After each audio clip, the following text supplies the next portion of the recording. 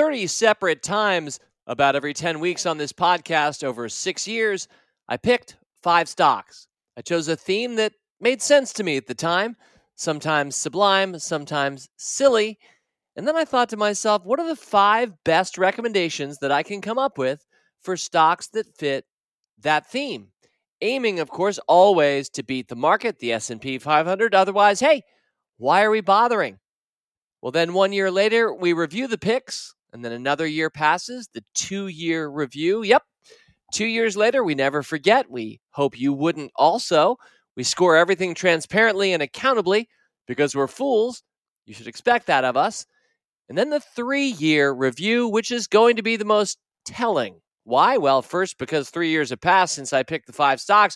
We really can be smarter about what has happened and why and what we can learn. And that's the smarter part. But if I've done my job well, then we'll also be happier and richer too. Now, that 3-year review is also telling because most of the time we end the game right there. We're going to keep holding those stocks in real life, mind you, and you should too if you own them. But if I kept reviewing all 30 of my samplers in years 4 and 5 and 6, etc., well, we wouldn't have much time to do much else on this podcast.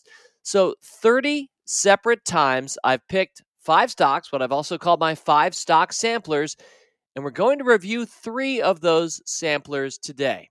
5 stocks that teach rule breakers, 5 stocks for the coronavirus, and 5 stocks for the age of miracles. Review them we will with my 3 analysts, guest stars Emily Flippen, Rick Munares, and Asit Sharma. Only on this week's Rule Breaker Investing. It's the Rule Breaker Investing Podcast with Motley Fool co-founder David Gardner. Welcome back to Rule Breaker Investing. Happy May. May comes to mind each year for many different reasons for me. It's always such a busy month. At least it is around our house. I don't know about yours. It's also my birthday in the middle of the month, which reminds me to mention what we're going to do next week. This is an annual tradition, and it's called What Have You Learned from David Gardner? Yep, what have you learned from me? It's your annual birthday gift to me. I, of course, really appreciate this.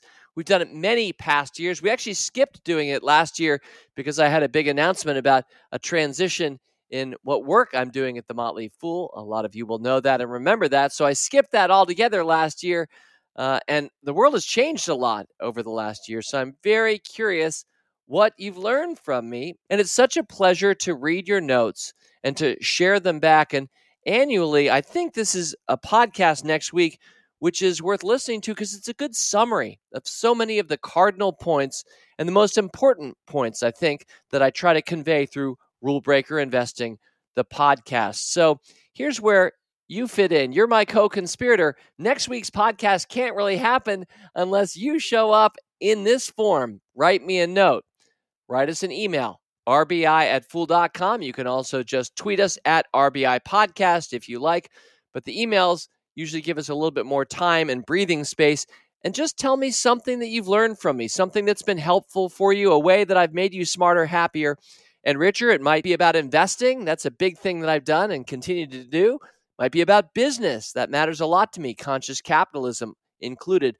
Or we spend 1/3 of our time on life in this podcast. So what have you learned from me about life? We learned a little bit about death, speaking of life, last month. So what have you learned from David Gardner is next week's podcast.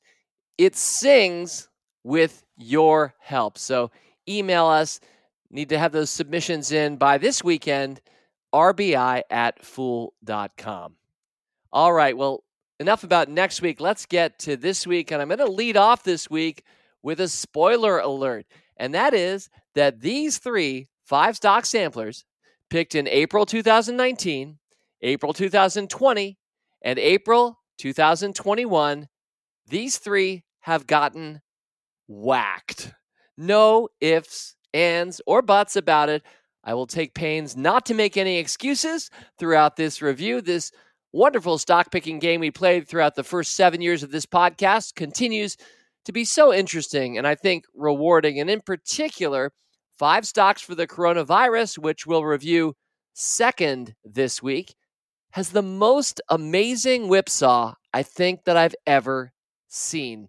But win or lose, and I'm happy to say, despite the horrible performance review this week, I'm happy to say that we've won far more than we've lost. Win or lose, you get to learn right along with me and my team. That's right. The purpose of the Motley Fool is to make you smarter, happier, and richer. And while richer has not been very easy with this stock market for about the last year or so, I definitely hope I'm making you smarter. We're going to get a lot smarter with my 3 smart analysts this week. And, making me smarter does make me happier. Although I have to admit, when I'm not richer, I'm not quite as happier as I might have been. And that's how the last 12 months have felt to me. I don't know about you. So let me just say before we get started, Emily Flippen joining me very shortly to talk about 5 stocks to teach rule breakers. I do want to mention that after these 3 reviews, at the end of this week's podcast, I'm going to draw a few conclusions from what happened to these 3 samplers and what we can learn from that. So that's the plan for this week. And without further ado, let me welcome back to Rule Breaker Investing my pal and co-conspirator, fellow rule breaker, Emily Flippen. Emily, happy May. Happy May, David. What does May mean for you? When I talk about the month of May, does it have certain connotations for you, Emily? The month of May, I have to say, the only thing that comes to mind, and I can't remember if it's a Backstreet Boys song or a NSYNC song. It's gonna be me, but it's gonna be May. So that's what comes to mind immediately. I'm not sure if that's exactly what you're going for here or not, David. That works just fine. I mean, each of the months of the year has different connotations for each of us, and one window into each of us. I just learned that you're kind of a Backstreet Boys fan, or is it NSYNC? I'm not sure. You like the boy bands. I do. I'm a boy band fan, although not a fan enough to know which band creates which song, apparently, but enough of a fan to at least know the lyrics. Excellent. Well, something that you and I are both fans of that I know a lot better is the stock market. And Emily, what a year it has been. So we're reviewing 5 stocks to teach rule breakers. We're about to go back in time. Let's strap ourselves into the time machine, get a little bit of way back music, and go 1 year back in time to April 2021. These were picked on April 7th of last year, so we're a few weeks after the 1-year review, but here we are up to date. We're recording Tuesday afternoon, May 3rd. And Emily, as I look over this list of 5 companies, I mean, I like each of these companies, but I don't love the performance, what's happened to them. And really the whole year for rule breaker investing has just been brutal. That's a fair word. I think since February 2021, which is about when we had a lot of these growth companies that I think have become so emblematic of rule breakers, since that peak, it's been extremely challenging to be an investor in the space. And anytime we see businesses down, 40 or 50%, a lot of investors are thinking to themselves, oh, this is the bottom, right? These are some of the best innovators. And I'll tell you what, a business that is down 40 or 50% can still be down another 40 or 50% on top of it. And that's Don't a lesson, say that. I think. Don't say that. It's important to remember, but I will say that when you look at, 5 or 10 years out, this list of companies, both within the rule breakers universe, but in particular, the 5 that you have selected here, David, for stocks that will teach rule breakers, I think they all have very exciting futures in front of them that regardless of the pullbacks that we've seen over the past year, I feel very confident to say, in all of them, with the exception of maybe one, which we'll talk about, I think the future is still very much, I think the best is ahead for most of these businesses. Yeah, and certainly for the stock market at large, it's easy to use the rear view mirror right now and think about what a tough 12 months it's been. We have a family stock picking contest that we do, my larger family, so all cousins included. And we've got some pretty bright people in my family, people who are good at picking stocks. And through the first 4 months, finished April 30th of last week, I do a monthly little report to the family, and the average pick in our stock contest this year is down 40%. Just, I think it was 41%. And I said, I am not one to make market calls, especially short-term market calls. But I did say, at least to my family members, and I guess I'm saying it aloud here, This is not trying to be a hardcore prediction, but it's my hunch that the market is going to be higher by December than it just closed April. Some of the best companies I know literally cut in half in just a few months. And while I'm not expecting anything to fix itself overnight, and there are real reasons, Emily, in the world today why the market shouldn't be at all-time highs, at the same time, the treatment that so many of these great companies have gotten is extreme, and in this case, extremely negative. So I definitely hear you on the, hey, if it's down 40%, doesn't mean it can't go down 40% more. And if it does, at a certain point, I'll be adding to my losers at that point, because I really do feel strongly about the strength of a lot of these companies, with perhaps one exception. Let's get into this list here, Emily. So we have 5 companies to teach rule breakers. And I guess before we get into the individual companies, the first thing I want to say is all 5 of these companies, Emily, start with the letter A. And I was having fun a year ago doing that intentionally. When you sent me this list over, I had not looked at the description. I had not listened to the episode last year, and I thought to myself, well, certainly this is the A list. And I was preparing all of this wonderful commentary about how great it is to start with the beginning of the alphabet and then work your way down. And then I realized, no, these are stocks that are teaching about something much greater, which is the purposes of rule breaker investing. Although I suppose alphabetic investing, at least for these 5 stocks, does align.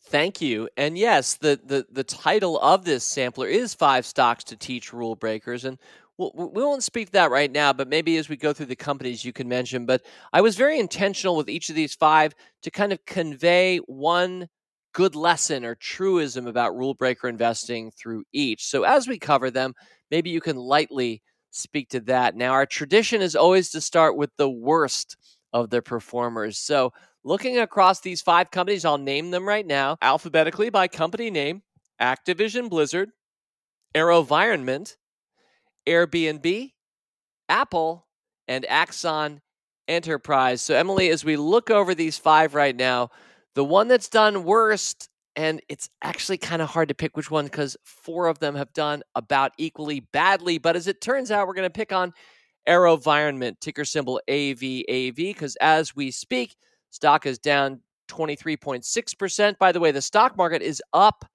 2.4%. Well, at least somebody else's stock market, not mine. But the S&P 500, which has been very industrial heavy and has been very interesting to follow over the last year, is actually up 2.4%. So with AeroVironment down 23.6, that means we're 26 points in the hole. Emily, looking over AeroVironment, maybe you can briefly remind us what this business is, but the real question is, what's your best guess as to why, in this case, the stock has lost about a quarter of its value over the last year? I'm going to answer both of those questions, David. But to kick it off, I want to say, if this is your worst stock pick in the basket, I would actually argue that you've done a good job over the past year. You did note the S&P 500 is up year over year, and that would make you see, okay, well, this is underperforming the stock market, the S&P 500, by double digits. But I actually reached out to our investing intelligence team, and I wanted to get some metrics about the NASDAQ, of which all 5 of these companies are listed. And the NASDAQ is a market cap weighted index, which means that the largest companies that are listed have higher impact on the overall index performance. But I was interested in the average, right? The average NASDAQ listed company, how did they perform over the past year? And since you picked this basket, I believe on April 7th, 2021, over the past year, the average NASDAQ stock is down more than 28%. So with that context, which I think, is important to recognize, this pick, in particular AeroVironment, looks a bit better than it would otherwise. Now, we still want to outperform the index, to be clear. That's the benchmark. But contextualizing that and contextualizing both this basket as well as individual investors' portfolios makes you realize how heavily the indexes are weighted to a handful of companies, and important when you're picking these smaller companies, of which AeroVironment is included, to contextualize its performance against its peers. Wow, Emily, thank you. That is a balm you've brought. You've brought a salve to this podcast this week, because my producer, Rick Engdahl, typically names the podcast from one week to the next. I was going to suggest he include the word blood somewhere within the title of this week's podcast, although for sheepish listeners, that might not be the right call, but I feel a little bit better now. I did not know that the average NASDAQ stock is down 28%. It's felt like that, though. It sure has felt like that to me as an investor. I guess a lot of my stocks are NASDAQ stocks, not all, but these 5 were. And so, Emily, wow, to think that AeroVironment is outperforming the NASDAQ, even though it's well underperforming the S&P 500, which is all that matters, by the way, for this game. But yeah, so in some senses, it's ahead of the curve. What has been happening at AeroVironment that, for you, helps explain the loss of a quarter of the value of this small cap company? If I had one word to sum it up, it would be war. And you wouldn't think that that's exactly where you would go with this stock. In fact, with its stock down as a government contractor, you think it'd be benefiting from a lot of the conflict that we've unfortunately seen over the past year. But being a very small company, relatively small company, it is more volatile than a lot of the other ones that we're going to be talking about today. So for investors who aren't aware, this is largely a government contractor business that designs, had a history in designing, I believe, human-powered aircraft, but its bread and butter now is a supplier of small drones, unmanned vehicles for the government for the most part. And you picked this, you noted when you picked it last year that this was an example of strong past price appreciation, one of those critical rule breaker factors. And in the year leading up to your pick, it was up more than 100%. So it's not entirely surprising to see it pull back here more than 20% over the past year, just with the normal volatility that we see with this business. There really hasn't been anything thesis breaking that has happened for this investment over the past year that would cause its stock price to go down. In fact, I think it was just balancing investor expectations against growth that has been historically very lumpy depending on which government contracts they have. But I will note that prior to March 2022, this stock was down nearly 50%. It had an incredible bump after the war in Ukraine, after Russia invaded, because there were reports that the government was sending out orders for these unmanned drones to support the military in Ukraine. It was reported that those were in fact coming from AeroVironment. So it's natural to see that stock price go up. But that level of volatility, depending on demand from the government, has been very indicative of this company. And what a year it's been, Emily. I really have not paid that much attention to AeroVironment. By the way, market cap fans, this company has a market cap of $2.2 billion. That's why Emily and I keep calling it a small cap, because it is. But wow, looking at just the stock graph over the last year, basically dropped from about 110 to 90, presumably after an earnings report in early September or some announcement. Then it dropped from 80 down below 60 in the first week of December. So just 2 gigantic steps down. And then it raged higher, as you're mentioning, the war breaking out. Stock went from basically below 60 to back up to 110 middle of last month, and it's dropped from 110 to 87 today. So all of these moves count, but it's this huge down again, back up again, down again. A lot of volatility.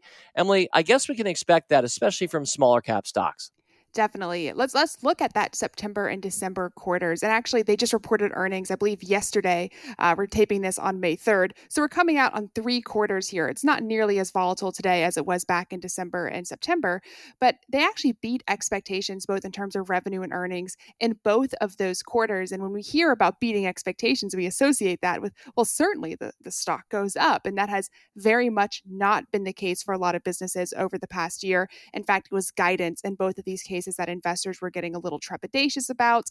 Misses largely due to a lot of the same that we've heard around supply chain constraints due to the pandemic, extended procurement cycles as the government slowed down its buying because of those same constraints. So it's always going to be a little bit lumpy, especially when you're looking at a business that depends so heavily on things like government contracts and backlogs.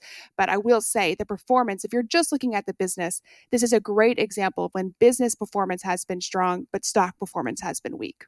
Wonderful. Well, thank you for highlighting that. And I'd forgotten that the way this stock helps teach rule breakers, as you mentioned, is past price performance. And it had had a raging good 2020. And so we picked the stock.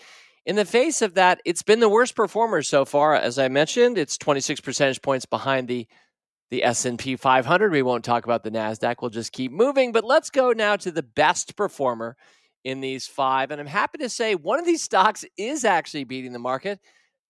Is it unsurprising? It's Apple. Apple a year ago at $127.90. As we speak today, it's right about $160. So the stock's up 25 percentage points, 23 percentage points ahead of the market itself. Emily, what's been happening with Apple? One word to describe this one, and I think every investor can predict it. It's the iPhone.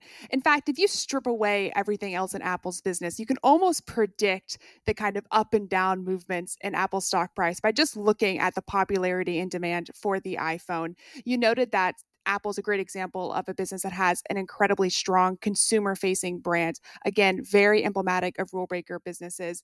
And Apple has just been firing on all cylinders in regards to that with its most recent iPhone. I will say it's been a steady rise for the most part since you picked it at the beginning of April last year to today.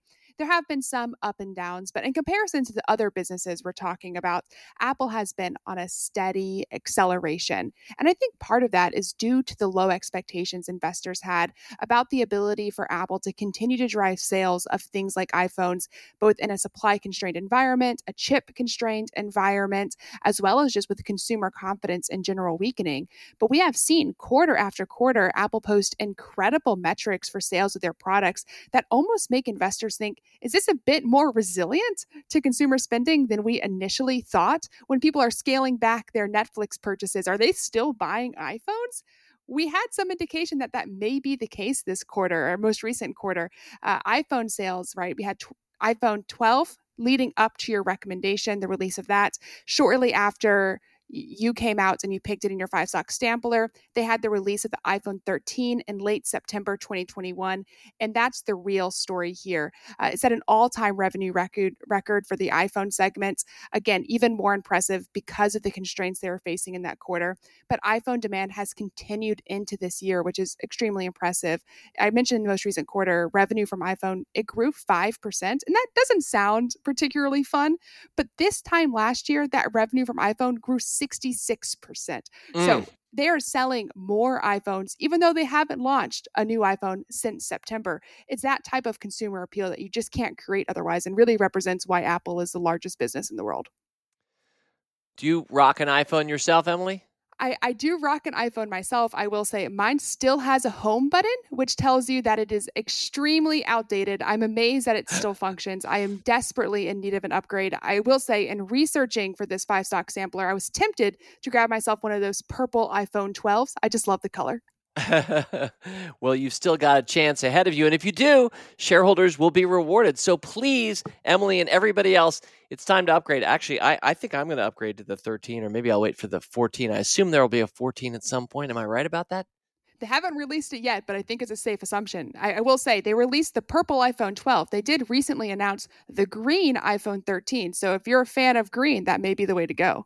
Definitely saw those ads during March Madness. Noted. Thank you, Emily. And yeah, you mentioned, how does this stock teach rule breakers? Well, brand, such an important consideration. Is it a company that is well known, and well known as a great brand? And I don't think there's a greater brand in the world, full stop, than Apple. And so it's a great example. And Emily, this is the one stock that is winning in this 5-stock sampler. Now, we highlighted AeroVironment, made them sound bad. Highlighted Apple, made it sound good. The other three are all down between 19 and 21%. So we basically have 4 of these companies well down to the market, which means this is a loser in its first year as a 5-stock sampler. But let me mention the companies again and just have you say a little bit about each of them. Anything that interests you about, in no particular order, Emily: Activision Blizzard, Airbnb, and/or Axon Enterprise. Let's just give me a stinger. Give me your best thought on each of these 3. Let's start with Activision Blizzard. I'm happy you wanted to start with Activision because I didn't want to end on a bad note. And I have to say, David, I'm going to call Activision your biggest miss in this sampler. Not because this is a bad business. In fact, investors may be familiar with some of the recent news around Activision and why it may not be listed at some point here in the near future. Microsoft took a liking to this company. Exactly. So within itself, anytime we see an acquisition target, typically that's an indicator that that's a desirable business that investors and other private investors, public investors are interested in owning.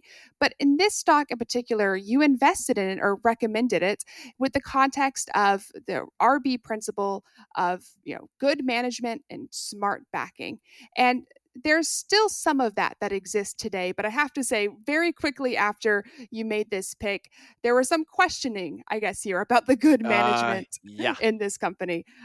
Unfortunately, there were allegations of poor company culture, allegations of sexual misconduct, even an argument that CEO Bobby Kotick knew about some of these allegations but didn't act quickly enough. So investors were very, I guess, nervous about that exact thing. Yes, that was very unfortunate. Obviously, Microsoft, I think in part, said, well, it may be bad, but not so bad that we don't still want to buy this company. But on the other hand, the company had been knocked down, and rightly so, on the market and with its reputation. And that probably helped Microsoft get maybe a more attractive price. So it's interesting to think about these dynamics. I, of course, remain a huge fan of the product. I'm a video gamer for life, and I love so many of Activision and Blizzard's games. But that didn't stop this stock, Emily, from dropping 20 percentage points over the last year. And as you note, assuming it all goes through and Activision Blizzard becomes part of Microsoft, we will reflect that on this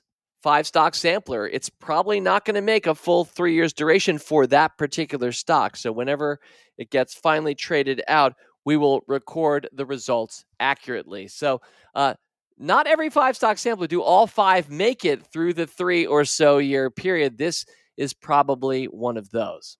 All right, well, from Activision Blizzard, let's next look at Airbnb. Emily, your thoughts, your best and most interesting take, your hot take on Airbnb.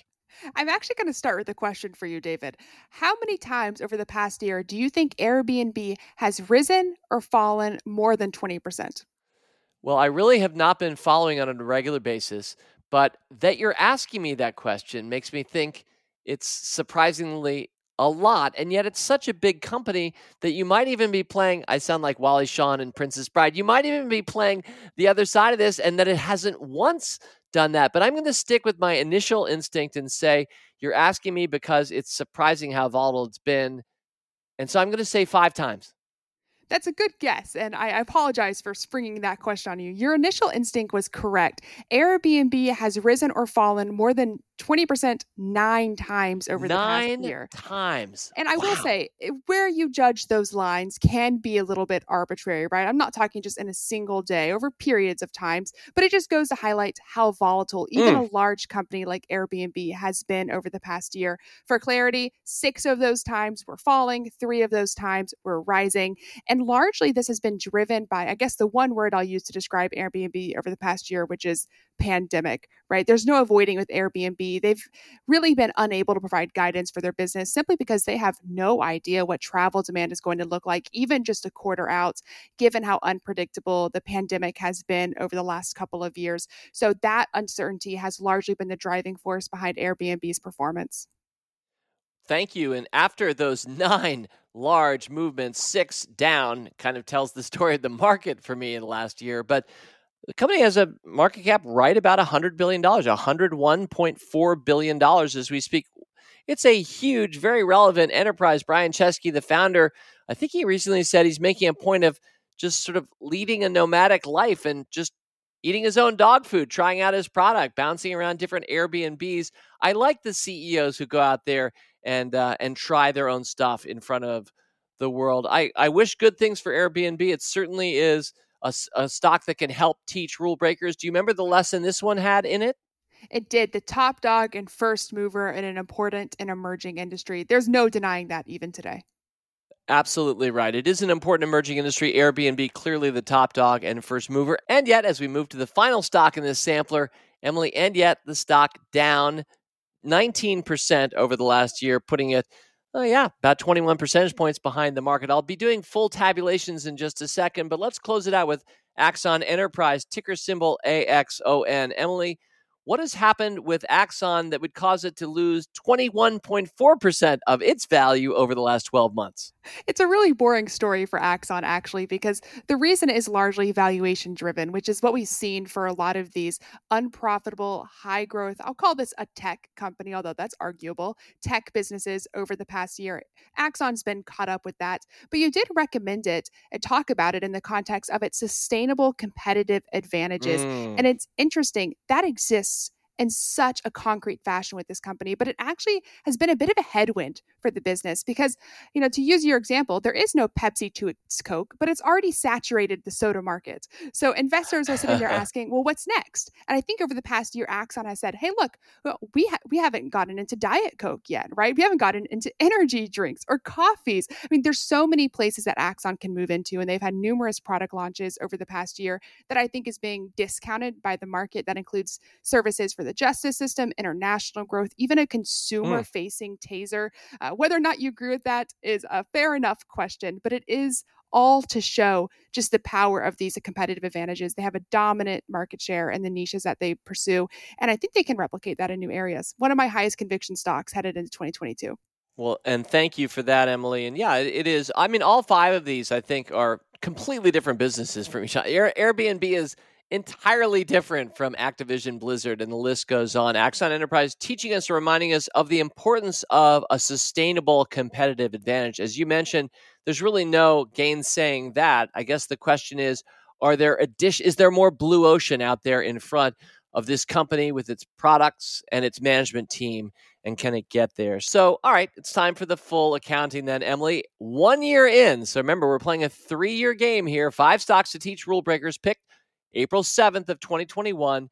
The average stock among these 5 is down 11.4%. The S&P 500 averages a 2.4% gain. That means we are in the hole by 13.8 percentage points. Now, Emily did start with the exciting news to me anyway, that the NASDAQ itself is averaging a loss of 28%, but that's not the game we're playing. I've always compared to the S&P 500. I think that's the benchmark. That's the default we all should use. Admittedly, every index is subjective. Everything has its own implicit bias, but that's the one I accept. And therefore, Emily, all I can say is I apologize to you as somebody who's a fellow rule breaker, to anybody who's trying to learn about rule breakers through this podcast or this 5-stock sampler, 5 stocks to teach rule breakers, because after 1 year, we are in the hole. But I hold out quite a bit of hope for this sampler over the next couple of years. And in the meantime, Emily, keep up the great work at The Fool. I hope you're having fun. I am, certainly, always. Although it's been harder recently, I will say that. Once the market goes back up again, though, then I'll be having the most fun. Yes, T.S. Eliot said April is the cruelest month, and that sure is how things felt as it all crashed and ended last month. But I'm already feeling a little bit more upbeat. Maybe it's just because it's May. April showers after all, and then here come the flowers. But let's keep our fingers crossed for 5 stocks to teach rule breakers. Emily, see you again on Rule Breaker Investing. Thanks, David. All right, well, the Reviewapalooza continues. It's time to go to the second of the 3 5-stock samplers we're reviewing this week. And so let's get back in the time machine. Let's get that way back music going again, Rick Engdahl. All right, and we've alighted upon April of 2020. The date was April 8th. 5 stocks for the coronavirus. I remember at the time, I was thinking, how could I not pick 5 stocks for the coronavirus? It seemed the obvious theme, Rick Munarez, to speak to in that moment. Do you remember roughly where you were, what pillow you had your head under, Rick, back in April of 2020? I had my pillow under wherever I could get a mask at that point, I think. It was very scary, but, ultimately uplifting times. We knew things would eventually get better. Maybe it took a lot longer than we thought. But yeah, at the time, especially some of the stocks we're going to be talking about, are the kind of stocks that if they ticked up higher, I knew that there was bad news out there concerning the pandemic.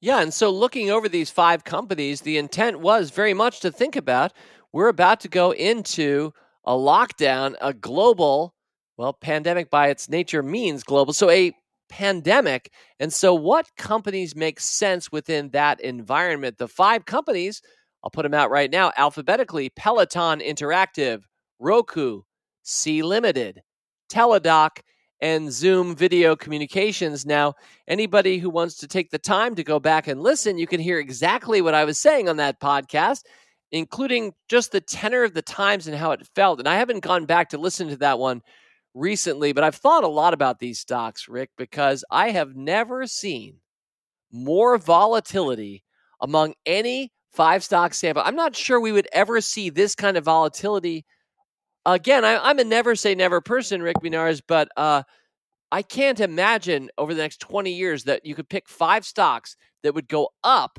and then go down as much as these 5 have. Let's start with the worst performer in the group. And the worst performer in this group, I'm sorry to say, is Teladoc, ticker symbol TDOC. Rick, 2 years ago, April, picked it at $139 a share. Right now, it's around $39 a share. So take the one off, the 139, and you're left with just 39, which means this stock is down 72%.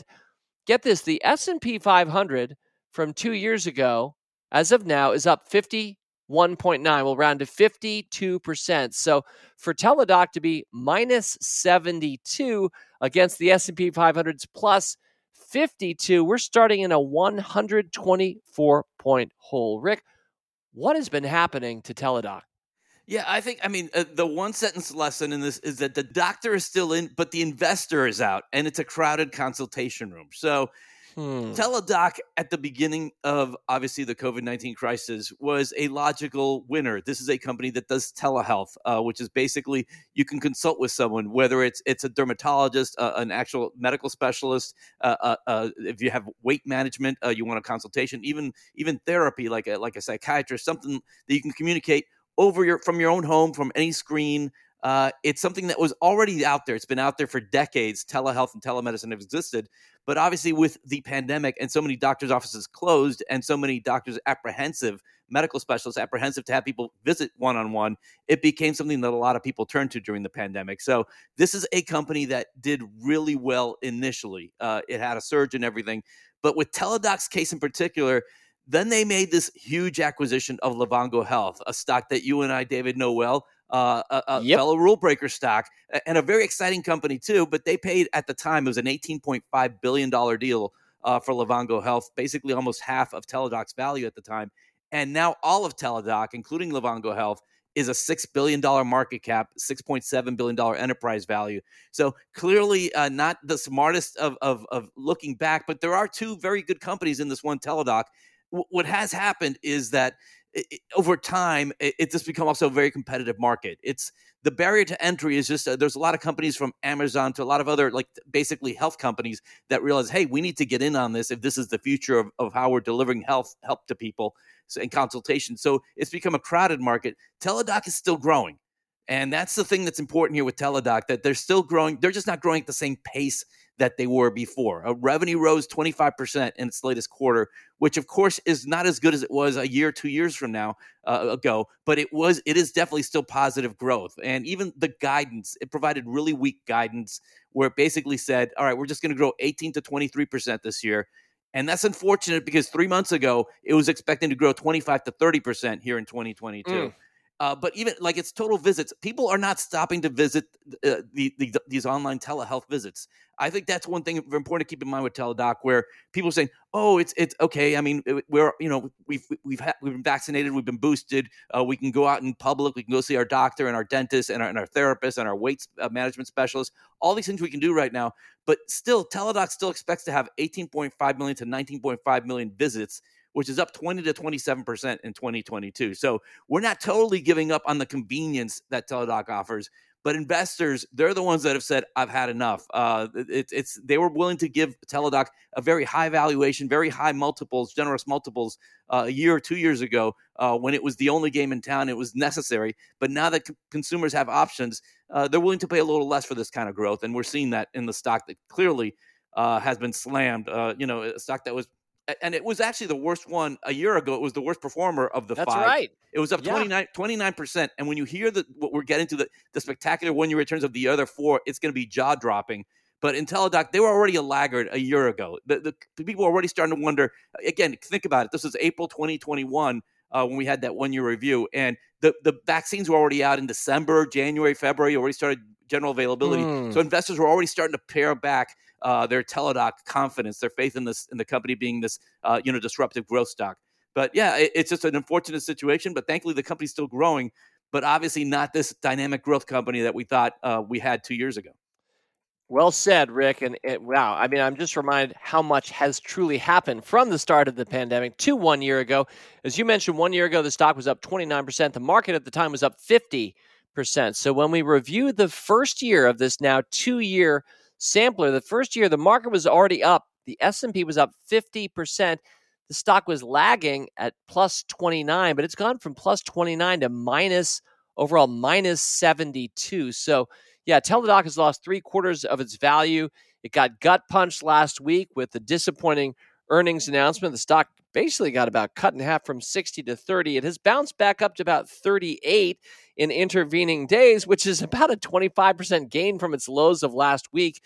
Anyway, a very volatile time. A company that market's having a hard time recognizing whether it's going to make money. It's not making money, and how much of being a leader in this industry, how much is that worth? Now, I certainly continue to hold out great hope, not just for Teladoc, but Rick, for all 5 of these stocks. Let's move from the worst, Teladoc, to the best. Now, one of these 5 is beating the market, and when you consider, and here's the number, when you consider that 1 year ago, Rick, when we reviewed these 5 stocks for the coronavirus, as I mentioned, the S&P 500 was up 50%. This sampler was up 240%. The average stock had more than tripled in a single year. For me now to say the stock we're about to talk about, C Limited, ticker symbol SE, if I'm now saying that's the only one that's still beating the market, it is unbelievable what has happened to these 5. Let's go to C Limited, Rick. Stock was at $45.45 2 years ago. It's around $87 today. It's just about a double. It's up 92% against the market's 52%. So, Rick, C Limited, the only survivor here by the end of year 2. It's not over yet. We got a whole nother volatile year ahead. But what's been working at C Limited? Yeah, C Limited. So my tagline to C Limited, my one sentence takeaway is sometimes the best game to play is diversification. So C Limited, probably when you picked it 2 years ago, you're probably looking at C Limited more as a gaming company, and of course it's still a very strong gaming company. But this is a company that has 3 distinct businesses. There's obviously the online gaming aspect of C Limited. There's obviously the e-commerce, which is a very important part of it, and there's fintech, which is the smallest part of the model, but clearly a growing market. And this was a company that it's over the past year, its gaming market. So the online gaming market, particularly in Asia, has taken a hit. A lot of countries have basically paid back. China more than anybody else. They've gotten very restrictive on how video games in China rolled out, and other countries have followed suit. So it's been very difficult for a company to stand out in this environment. But thankfully for C Limited, you have a company that's still growing, growing at a ridiculous clip, because of the fact that it's well diversified. So its guidance for 2022 for this year. So it just recently put out, a couple months ago, put out its guidance for the rest of this year. It's $4.6 billion in basically direct entertainment. That's its gaming segment in bookings, which is, $4.6 billion was last year. And it's only targeting $3 billion in bookings. And this is the kind of company, if it was a pure gaming company and that's all it was, I assure you this would not be the one stock in our portfolio that would be beating the market. It would be like, oh, well, its business is going the wrong way. But thankfully, e-commerce they're expecting it to be up 76% this year. Fintech is expected to be up 155%. And even though some of these brands that C Limited does are not familiar here in the U.S., even in a place like Mercado Libre, you think Latin America, where you think basically Singapore and Latin America are so far apart geographically. Shopee, which is their e-commerce platform, is really gaining steam. It's not at the Mercado Libre level, of course, but it is making a dent. It started in Brazil in 2019, and it's growing very quickly there. So it is a company that is a global force, clearly doing well. But again, this is a company that obviously was doing well. I mean, 417% to be down, giving up, almost all those bags is pretty rough. Yeah. But it is doing, obviously, it's the one stock that we can say, hey, this one worked. And again, it's fallen hard over the last year. Of course, you don't go from a gain of 417 to just up 90-some%, but without losing basically, 4/5 of your value almost. But it is something it is an exciting company that is doing a lot of things right. And it's the fastest growing of all these companies. So they're all growing, which is really the most surprising thing about this. In their latest quarter, they all had positive growth, but C Limited grew 106% the revenue year over year. And this was with the gaming, basically, holding it back, sandbagging results in that quarter. Well, thank you for that, Rick. Yeah, I had forgotten this. Of course, to have a basket of 5 stocks like this one up 240% on average means somebody was up above 240, and it was C Limited. it had more than quintupled, up 417%. But as you mentioned, man, still happy about it being up 92%, but man, are we well down below where we were over the last year. So a lot of people, a lot of Motley Fool fans, a lot of rule breakers may not have great feelings about Sea Limited right now, because depending on when you bought it, you might be well underwater. By the way, underwater reminds me, for those who don't know this company, SEA Limited. SEA is really for Southeast Asia, and this is a company that's trying to be an e-commerce kind of a platform leader for internet commerce for that area of the world, in the same way, as you mentioned, Rick, the Mercado Libre is for Latin America. So Sea Limited, although Sea Limited has a much bigger video game business than Amazon would have in the US, let's say, or Mercado Libre in South America. So everything's unique. Context counts. Even if we say it's the Elvis of Mexico, Elvis wasn't from Mexico. Whoever the Elvis of Mexico is these days, it's not Elvis. Everything is unique, and Sea Limited is one such example. Well, Rick, from the worst, Teladoc down 72%, to the best, Sea Limited up 92%. Let's just look at the others real quick here. We'll take them in alphabetical order. I know you have at least one good one-line takeaway for each. What do you got for Peloton Interactive? Peloton, Roku, and Sea Limited were all above that 240% benchmark that you put there. They were up 283% after the first year. So clearly a great company at the time. But my one sentence takeaway with them was it overestimated its sustainable demand. So this is a company that Peloton, it wasn't just a pandemic play. This is, I think, that one thing I think it's hard for people to wrap their heads around. They think, of course, Peloton, it was going to be a flop after, things started getting better on the pandemic front. But their revenue had basically at least doubled, at least up 99% in each of the last 4 fiscal years until this past fiscal year. So this is a company growing well, obviously, with their stationary bikes, with their treadmills. The company had gained traction. People were excited about these.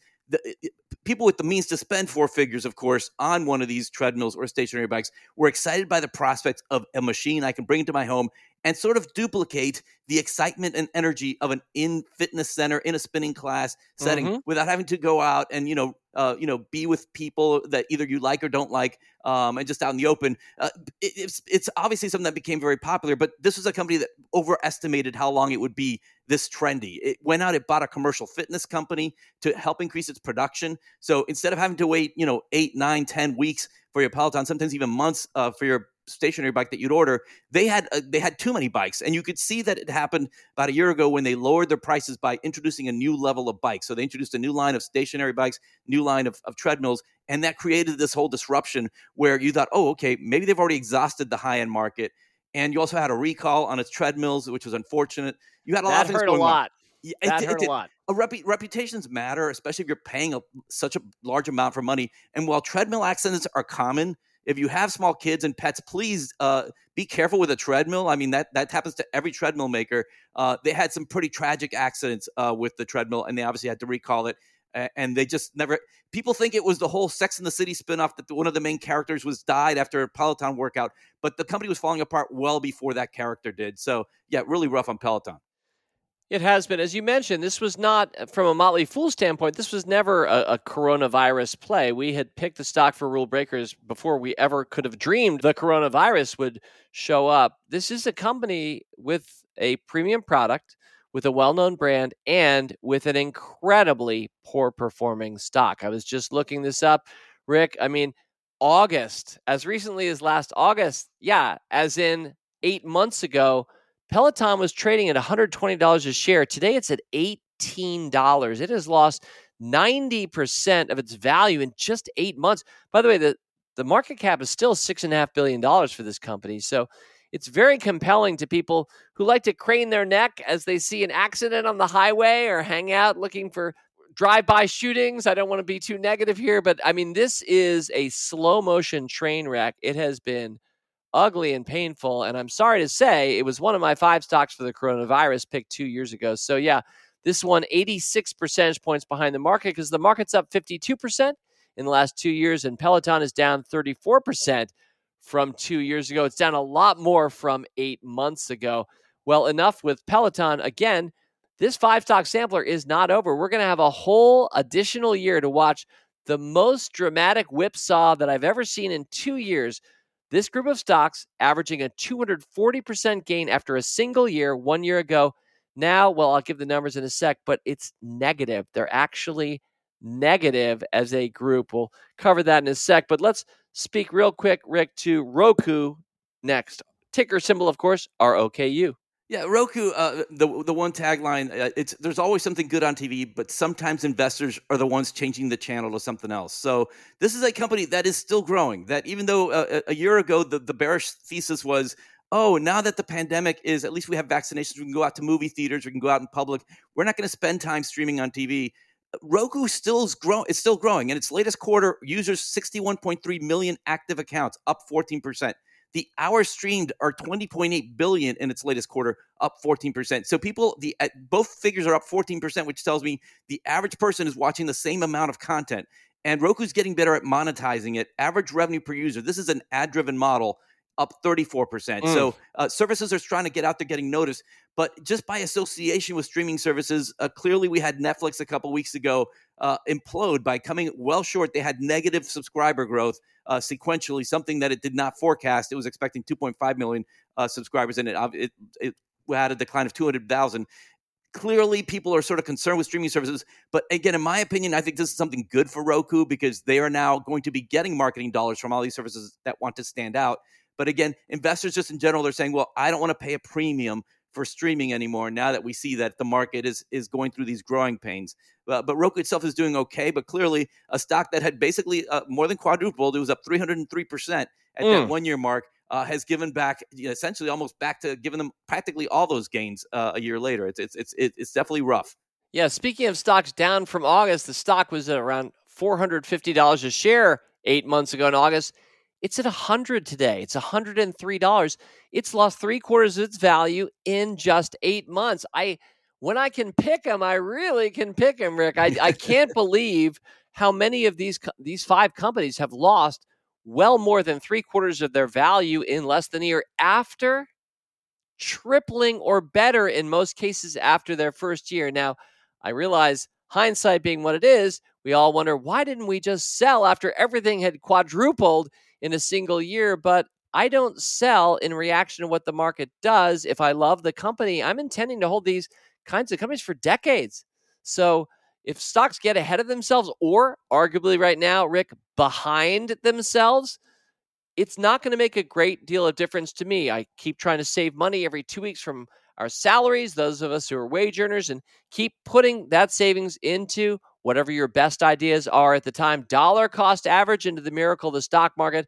Sometimes you'll have Rokus, and other times you might have Apples or C Limiteds. But take it all in all, Rick, even though this 5-stock sampler is not looking too pretty right now, it doesn't dissuade me from the strategy that we have used for more than 25 years to great success. Well, let's go to the last of these, and that would be Zoom Video Communications, arguably the best known of all 5 of these companies, because Zoom is really an international phenomenon. And wow, wasn't it a great stock that first year? I'm sorry to say that Zoom is now, from a cost basis of $118 a share 2 years ago, it's $103 today. So down 12 percentage points overall for a stock, again, that had multi-bagged. Rick, what's our takeaway right now on Zoom Video? Yeah, the one sentence tag is, you're no longer on mute, but the point is moot, in the sense that even though the company's still growing, it's still, and especially large customers, the large customers that are on Zoom are up. It's at 66% over the past year. So the customer's spending at least $100,000 on Zoom. If you have a hybrid workplace, you still need Zoom around, because obviously not everyone's going to be at the workplace, and people will call in sick and quarantine for a week or two. You need this dynamic. And I know with family reunions, I know that we're doing a lot of Zoom reunions. We just get together and just talk by Zoom now because it's there. Obviously the company's in a much better place than it was 2 years ago, even though the stock has basically went on a round trip to nowhere. But you do have a case where growth is slowing. Revenue rose just 21% in its latest quarter, its weakest in a long time. And there are concerns, of course, that where will growth come from in the future? And while Zoom, the brand, is obviously ubiquitous with what's happening now and where we are and where the future is, it is the kind of stock that, just like everything else in the sampler, where the market was willing to pay so much more, give these stocks a premium to their growth because they were so dynamic that now Zoom seems almost ordinary in the investing world. Yeah. So it's unfortunate for Zooms, but it has a reasonable valuation now if you're going to look at it from that angle. And more importantly, it is still growing, which I think is an important takeaway. So all 5 of these then evincing very similar dynamics. They all swooped high in their first year. They've all gotten crushed in their second year. Speaking of since August, since it's become a theme for this sampler, yeah, Zoom was at $400 a share in August. It's at $103. Let's round it down to $100 today. Very similar to Roku. So what we're seeing here, whether it's Peloton, Roku, Zoom, even a winner like C Limited, these companies have been more than cut in half in just the last 8 months. So it doesn't feel good at all. If you're somebody who entered any of these stocks in 2021, you're feeling the pain. If you started with us in 2020, or a number of these we have much lower cost bases from earlier than that, then it feels more like, wow, we briefly reached heaven, we touched Eden, now we're down back on earth again, but maybe we can get back. In the end, what matters most, I think, Rick, is which of these companies, and I'm going to ask you point blank in a sec, which of these companies is the most relevant, serving the most valuable solutions to the world, not just today or in a pandemic mode, but let's say 5 years from now. So, Rick, this isn't fair to you, but part of my friendship is not being fair to you.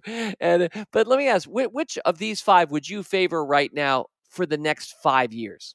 As an investment or as being an important company? Because I think those are 2 entirely different questions right now. I tend to conflate them, but I would love for you to answer it in your way. So yeah, sounds like you got 2 different answers. Go for it. I mean, I think Roku. If you ask me, I mean, so these were great freshmen that we should have redshirted their sophomore year. I get that, but if you're asking how we think they're going to do their junior year, I don't mind being on record saying I think Roku will be the one that beats these other 4 in the year ahead.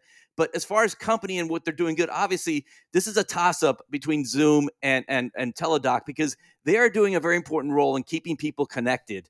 And this is coming through a time where we're going through a lot of stuff, either geopolitical or pandemic. So many things are happening where we do need connectivity. We do need consultations, both medical and Teladoc, and just face-to-face, just communication through Zoom video. So I think these 2 are very important companies. So those are the 2 I would like to see succeed the most.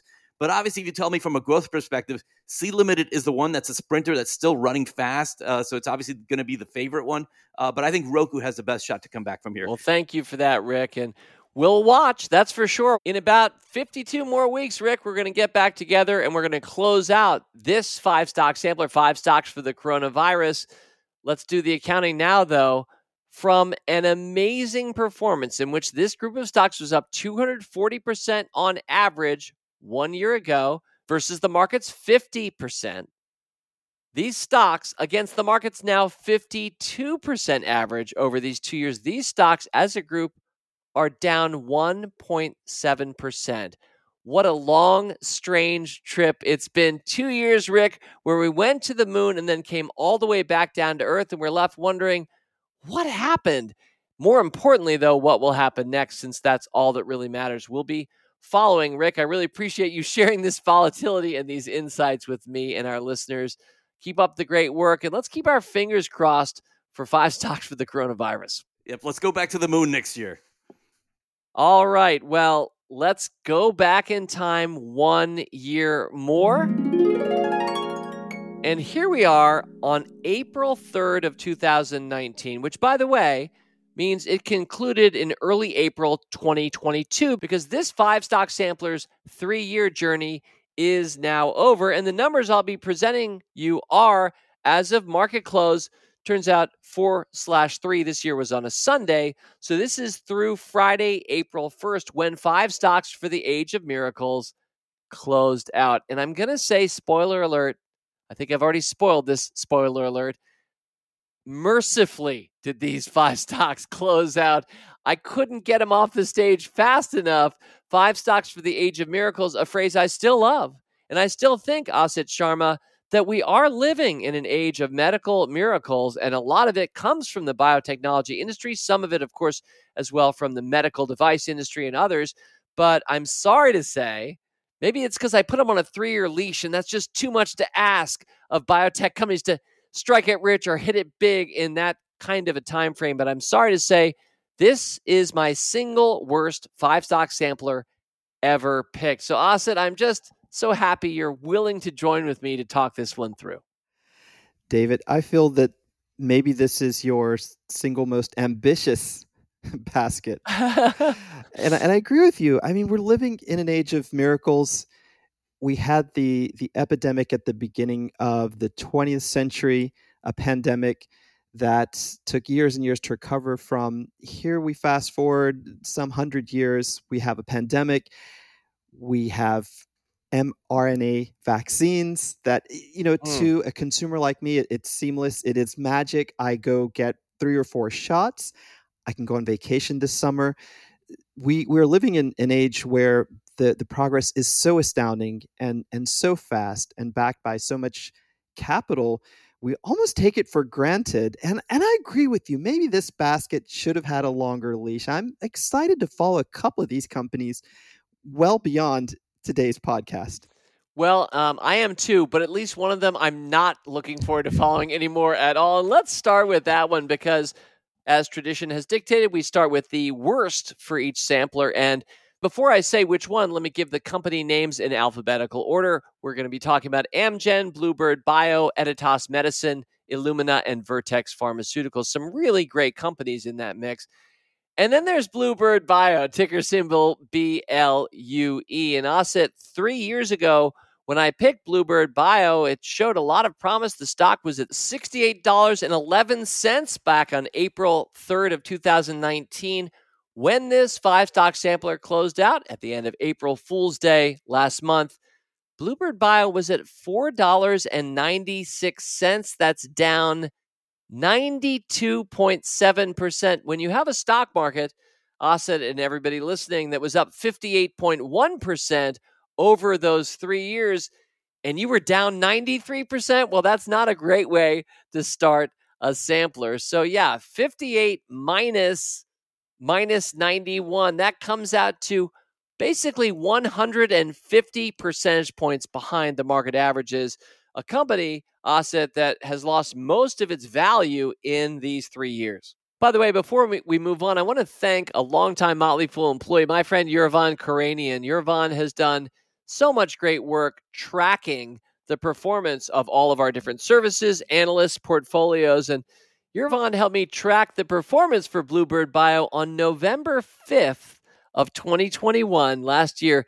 The company, as part of a spinoff, did, get this, a stock split, 1,544 shares for every 1,000 you have. So we had to do some extra math to make sure we had our really bad performance accurately captured. So Yurvan, both for the additional work you did just checking out that spinoff, making sure my numbers are right, but really for all of the work that you've done for so many years at The Fool. What a delight it is to work together, and thank you for your expertise.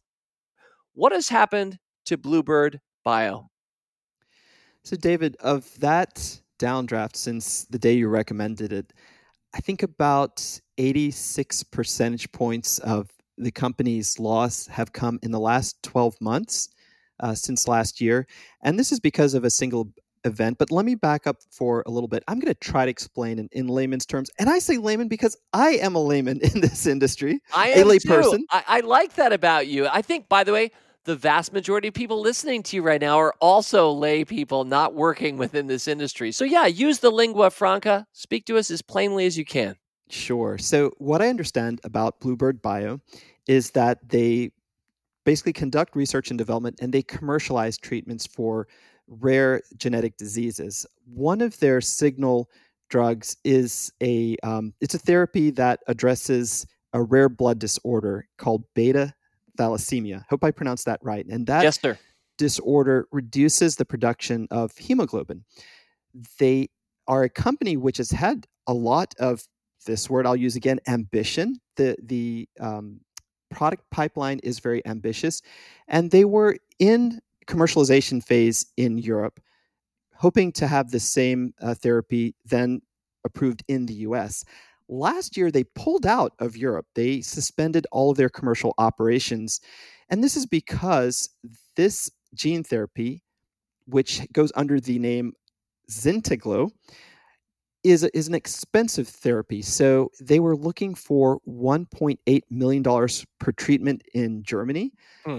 That government offered them around $800,000 per treatment. Now, there's a payoff here. If a government or company invests in these therapies at the front end, they get cheaper over time. But basically, in Europe, they didn't buy this risk reward scenario for themselves, and it wasn't working out for Bluebird Bio. So they just pulled out of that market. They do have in the US a couple of drugs that are under review by the FDA that may become commercialized next year in 2023. One of those is basically going to be the same product that goes under the name Zynteglo. It'll be renamed here in the US. But something funny happened on the way to that transition, and that funny thing is cash burn. This I think, illustrates the complexities of this space. Often at times, the most promising therapies are the ones that are extremely expensive to develop. They're very, very hard to get through regulation and to be approved. They take a long time to commercialize. And if you have any bumps in the road, as Bluebird had in Europe, it can be disastrous on your ability to keep commercializing product. And this is where Bluebird is now. They've been burning cash over the last few years. I think in the last 3 years, each year they've burned in the hundreds of millions of dollars in net losses. Now they have next to zero revenue. The company announced this month that they're laying off about 30% of their workforce. They have a restructuring plan, which hopefully will carry them, David, through part of 2023. So again, in layperson's term, there's really not enough money in the kitty to fund operations. They're trying to downsize at the same time to get 2 therapies approved by the FDA for production here in the US. So this is one of those instances where I think it's fair to say it's really not worth hanging around. It illustrates, again, how difficult this sector can be, but I do like the ambition behind this. And I think this cycle does translate, if you look at other companies, into some winners, but we can't put all our eggs in one investing basket in the biotech space. Asit, in retrospect, I thought it was kind of cute at the time that Bluebird Bio spells its name with all lowercase. You can see it there on its website, its brand, small b Bluebird, small b Bio. But when I look at the small cap, I'm going to say micro cap nature of this, maybe I should not have cozied up to that branding so well, because now the company's market cap, $293 million. This is a $5 billion company when I picked it 3 years ago. So, wow, what a bad performance and what a horrible stock pick by me. Well, let's next move on to the best performer. And I want to mention again that even the best performer, unfortunately, Asit, was not enough to beat the stock market averages over these 3 years. The company is Vertex Pharmaceuticals, a long-standing Rule Breakers pick, a pick we've owned for almost 2 decades in the Rule Breakers service. So we have a much lower cost basis from a way long time ago. But we're talking here about this 5-stock sampler picked in April of 2019. So looking at this company, Vertex is up. It's gone from 188 3 years ago. It closed out last month at 266. That's a 42% gain. Not bad. Market up 58%, so still down 16 percentage points to the market. But as you've looked at Vertex a little bit, and again, as a fellow layperson, I sprung this one on you. I was like, hey, Asit, could you research Vertex today and just be prepared to talk a little bit about it? And of course, you are. What do you have for us? What's happened to VRTX? David, I think that investors are becoming more and more comfortable with the way Vertex is going to distribute returns or generate returns in the future. So this is a company that's focused on cystic fibrosis. They have 3 drugs that I'll name them: Symdeko, Orkambi, and Kalydeco, which are aimed at cystic fibrosis, specific mutations thereof. And they've got sort of a blockbuster drug called Trikafta. I hope I pronounced that one correctly. And that's aimed at cystic fibrosis patients who are 6 years of older, and they have one specific type of mutation. Now, Trifacta is a powerhouse because it's got patented protection that's all the way out to 2037.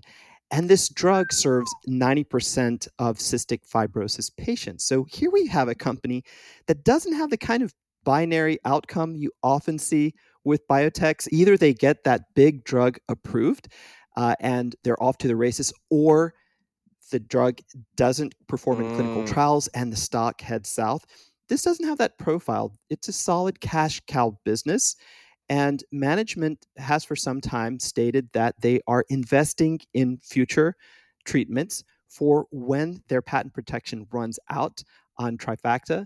They've got some pretty interesting drugs in development. They've got a partnership with CRISPR Therapeutics, a well-known company in the genomic space. That partnership is producing some therapies aimed at sickle cell disease and beta thalassemia, which we just talked about. Wow. They also have a very promising candidate that is targeting a gene called APOL1 that's found only in people of African ancestry. So it's a gene that's been associated with high blood pressure, with kidney disease. This could be of real benefit in the African American community. Lots of fun stuff in the pipeline. And I think investors over time are becoming more comfortable with the idea that you get these great cash flows. It's a very profitable company. David, over the last year, they've generated about $2.3 billion in profits. So it's a solid company, quickly growing. And I think in a time over the last 12 months when many of my stocks have taken a hit because they're so tech and growth oriented. Mine too. Yeah, it's refreshing to see this company up about 24% over the last 12 months. And this is one of the companies I mentioned at the outset of this conversation. I think it's going to be very fun to watch way past this sampler as we look forward to the next 3 to 5 years. Well, thank you for that, Asid. And yeah, this is really, this is a $65 billion company. Now, it's not as well known as a company like Amgen, which is kind of one of the big daddies and been around this industry really since the first biotechs came public in it seems around 1990s. So there are some bigger, better known companies within this space, but Vertex is really kind of making it, I'm not going to say on the Mount Rushmore of biotech greats in America, but it's getting real near right now at $65 billion. And you mentioning just the stability of its business, that patent protection for such an important product out 15 years from now, pretty remarkable. So I guess in large part, we see the best and the worst of biotech. The worst, an underfunded company that had big dreams that didn't pan out, and now they're having to lay off everybody and see if they have any cash left in Bluebird Bio. And then Vertex Pharma, quite the opposite. Wow, $2+ billion earnings in just the last year and a $65 billion market cap on top of that. Well, Asit, we don't need to go too deep on the three remaining companies. I will give the full numerical accounting shortly, but would you like to say anything about either Amgen, Editas Medicine, and or Illumina, either individually or as a group? I think I'll just hone in on Illumina because, again, let's stick with this layperson theme. This is a company I can understand. They work in the genomics diagnostics market, and I love that they supply both instrumentation and consumables for genetic testing. This is another company which isn't quite on that Mount Rushmore, but they're growing. They've been around now for more than, I think, 22 years. It's a company with 8,000 customers. Last year, they had $4.5 billion in revenue. And they're growing at a 25% year-over-year clip. If you look at their most recently reported quarter, I believe they report on their next quarter next week after this taping. Okay. So I like business models like this where you have technology that is being commercialized in a way that a lay investor can sort of grasp. You have a component here that's got that consumable shipment plus the instrumentation, that's recurring revenue. That reminds me of, say, a software as a service company. I can sort of speak that language, at least where it hits the business model. And this company has more than 80% recurring revenue on an annualized basis. And they're also growing that customer base. I think the customer base doubled between 2020 and 2021. At least they say that they've added 50% more new customers versus the prior year. So there's a lot to like here in Illumina. If you follow it, you don't have to be an expert on the technologies. You can just follow how they're penetrating their markets and track it as you would a business model that may be easier to understand. You bet. And, Illumina really, with their genetic sequencing machines, they are the top dog and first mover and a long-standing leader in this space. Obviously, in an age of increasing understanding of genomics and genetic testing, here we have kind of more of a hardware software company as opposed to we're hoping to find the miracle cure kind of a company. So as you mentioned, a business a lot of us can relate to more, especially those of us who don't have PhDs in biotechnology, and just see the importance of these machines. I certainly have done 23andMe myself, for example. I'm pretty sure they use the genetic sequencing or the similar technology that Illumina has really become an important leader in. Company, by the way, $48 billion market cap, so nothing to sneeze at. Profitable company as well, not all are, and a long-standing leader. So that was good enough, Asit, for a 14 percentage point gain for Illumina over these 3 years. Unfortunately, still behind the market's 58%. By the way, the other two, just to be clear, Amgen was up 26%. So 3 of these stocks were actually up, but all 5, including Editas Medicine down 24%, all 5 were behind the S&P 500. So let me conclude the full accounting as we send this 5-stock sampler off to Fool Halla.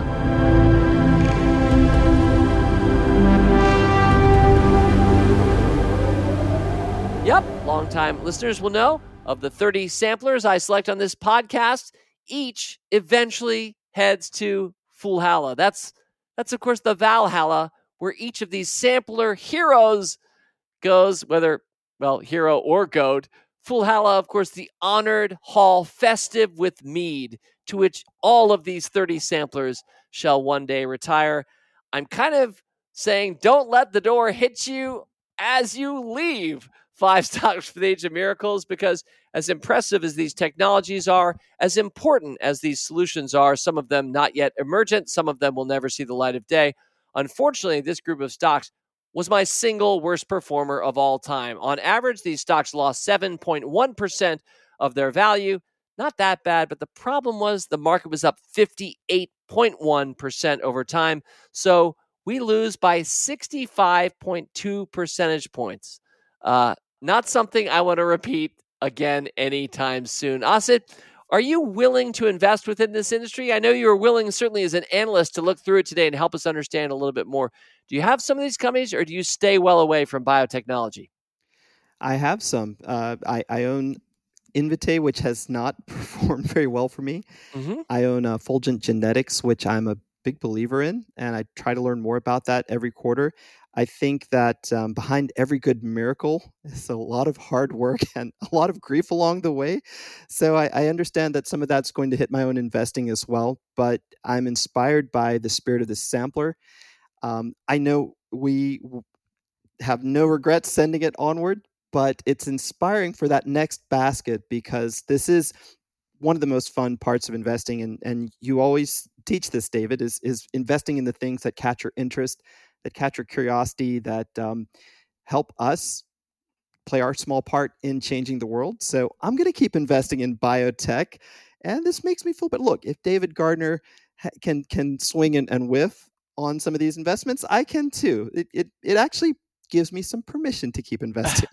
Well, and I certainly hope, starting with our name, The Motley Fool, I hope people understood from the beginning, while we take our subject extremely seriously, and our members as well, we don't take ourselves quite as seriously. And Asit, you certainly have always understood that spirit, and I especially appreciate your spirit of intellectual curiosity, which is very evident as you, on a regular basis, present on Motley Fool Live and all of your work at The Fool. So, along with Emily earlier and Rick, our listeners have gotten to hear from 3 wonderful fools this week, and I'm only sorry, Asit and team, that I couldn't actually bring some winners out this particular week. But you know what? It's all true. It all happened. It's all real. So we talk about it, we learn from it, and you helped us. So thank you, Asit, my friend, and Fool On. Awesome. Thanks so much, David. Fool On. Well, it was a horse of a different color this week. A 5-stock sampler, Reviewapalooza of misery. But I think there are a few things that we can learn together, and I want to state them up front. I think I have 3 things I want to say. Now, before I go to my 3 things, let me just briefly remind you that next week, it's What Have You Learned From Me? What have you learned from David Gardner? And RBI@Fool.com is our email address. Would love to hear one or more things that you've learned from me or this podcast that I can share back out to help a lot of people who are newer learn some of the critical lessons of rule breaker investing, both investing, business, and life. So thank you in advance for that. And now the concluding thoughts, reacting to what we just experienced together. And the first thing I want to say is I think it's really good to confront things head on. One of the important lessons I've tried to model, I don't like to model this, by the way, but I've always tried to, is that sometimes when you lose, you look really bad, especially as a rule breaker investor. Some of the worst losers on the market are going to be in your portfolio. Some of the most hurtful dives that investors feel, that's going to be your dive and my dive. We're doing it together. It feels like a swan dive, except that sometimes there's not water below. It's something a lot worse. And that's all part of an investing life. If you truly are invested, as I am, for your whole life in the stock market, you're going to have the ups and the downs. And I think that's why it's helpful for me, even when I lose in front of you, I think it's helpful for you to see that and understand it. My analogy, going back to the game of basketball, is if you watch a really great professional basketball player, even if he's not very good from the free throw line, even a poor free throw shooter as a professional probably won't do worse than about 50%. So half of the balls that this unfortunate player tries to toss into the hoop actually go in, half don't. Among professional players, that's about the worst you can get. But among rule breaker investors, professionals like me, maybe like you, or amateurs like all of us, it can get a lot worse than that. And yet you just need to know that going in, and it won't trouble you so much. So sticking with my basketball analogy, I've used this in the past in this podcast and in other essays. I liken it to the equivalent of stepping up to the free throw line and airballing a free throw, which is a little shameful. It's a little embarrassing. We've all done it before, even professionals. But what if you did it again and again and again, and one more time after that? And what if 10 consecutive free throw shots, you didn't touch the rim on any of them? A lot of the people in the stadium would be saying, is that even a basketball player? Why did I buy a ticket to watch this? How can that person call himself a professional? But that is very much how it works with rule breaker investing. There are periods like this last year in particular, how about just since August, where it feels like nothing you do is working. And indeed, if that's the only way you're scoring the game, if you're just invested for 8 months, which I would never suggest, then that's the way the game can wind up scoring for you. And that's why it's so important to be playing the long game, not a short game.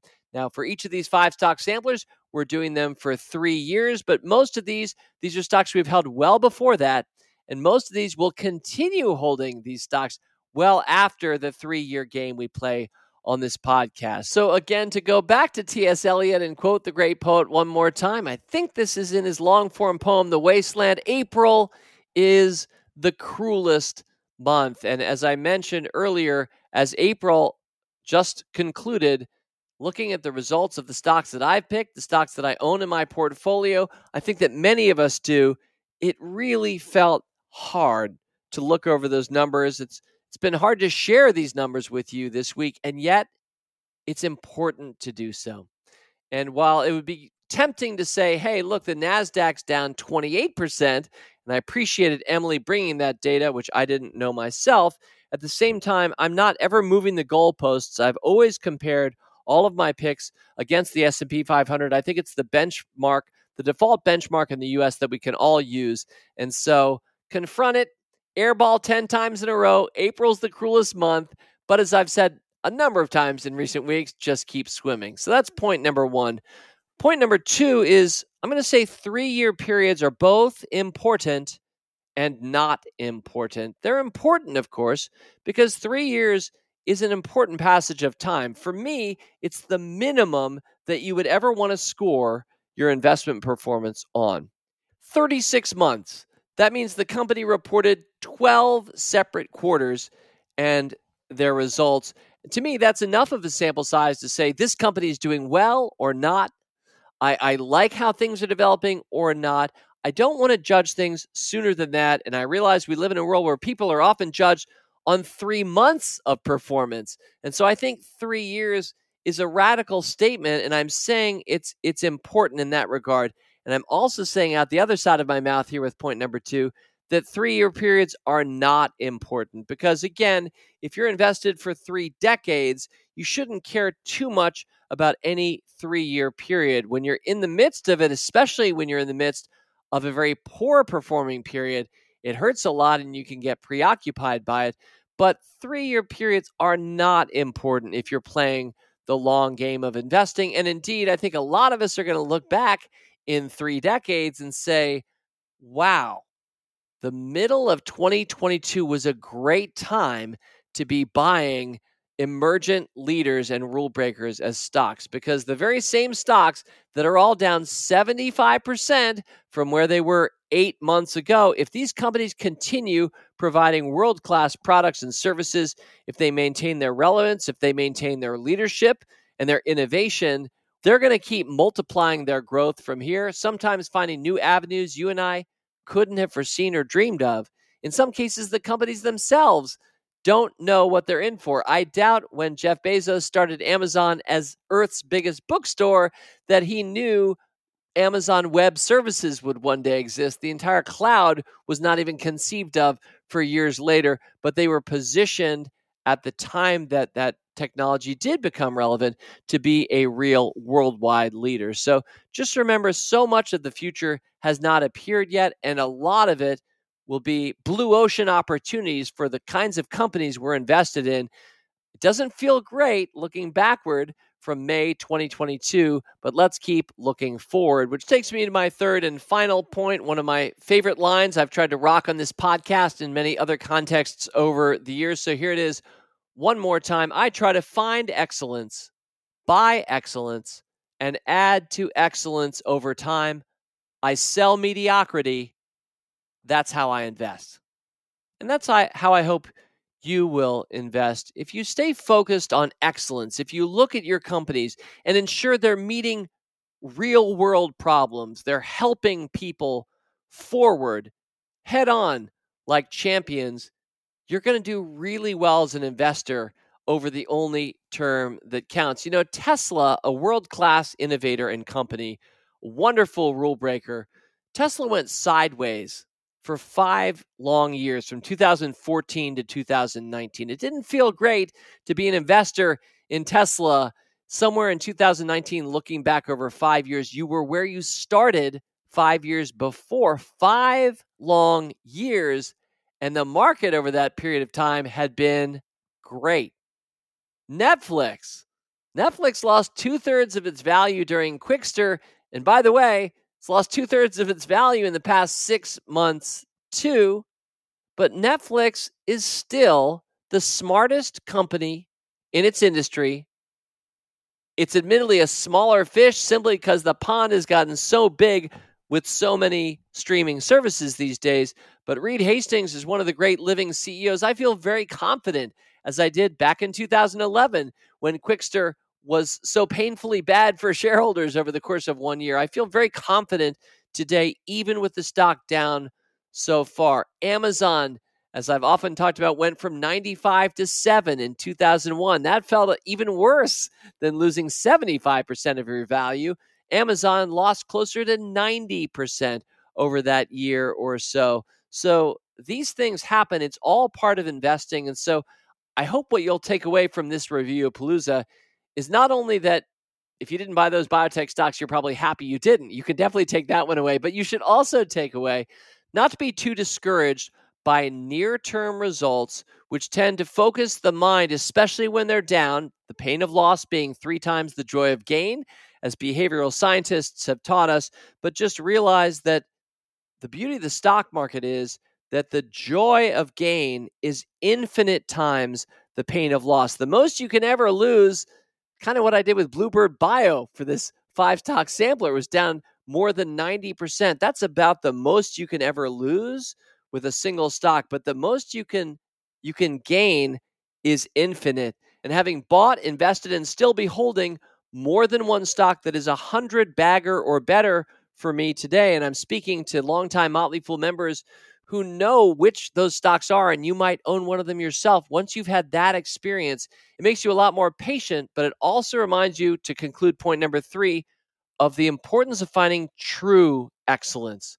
Companies that innovate toward meeting real-world problems and improve the lives of so many of us as a consequence of their work day in and day out. Well, thank you for staying with me to the very end of this miserable Reviewapalooza. I hope some of them in future will be better. Certainly the stock market will need to be better for me to post some better numbers. But in the meantime, you have a fool to keep you merry instead of experience to make you sad. And I'm looking forward to next week's podcast.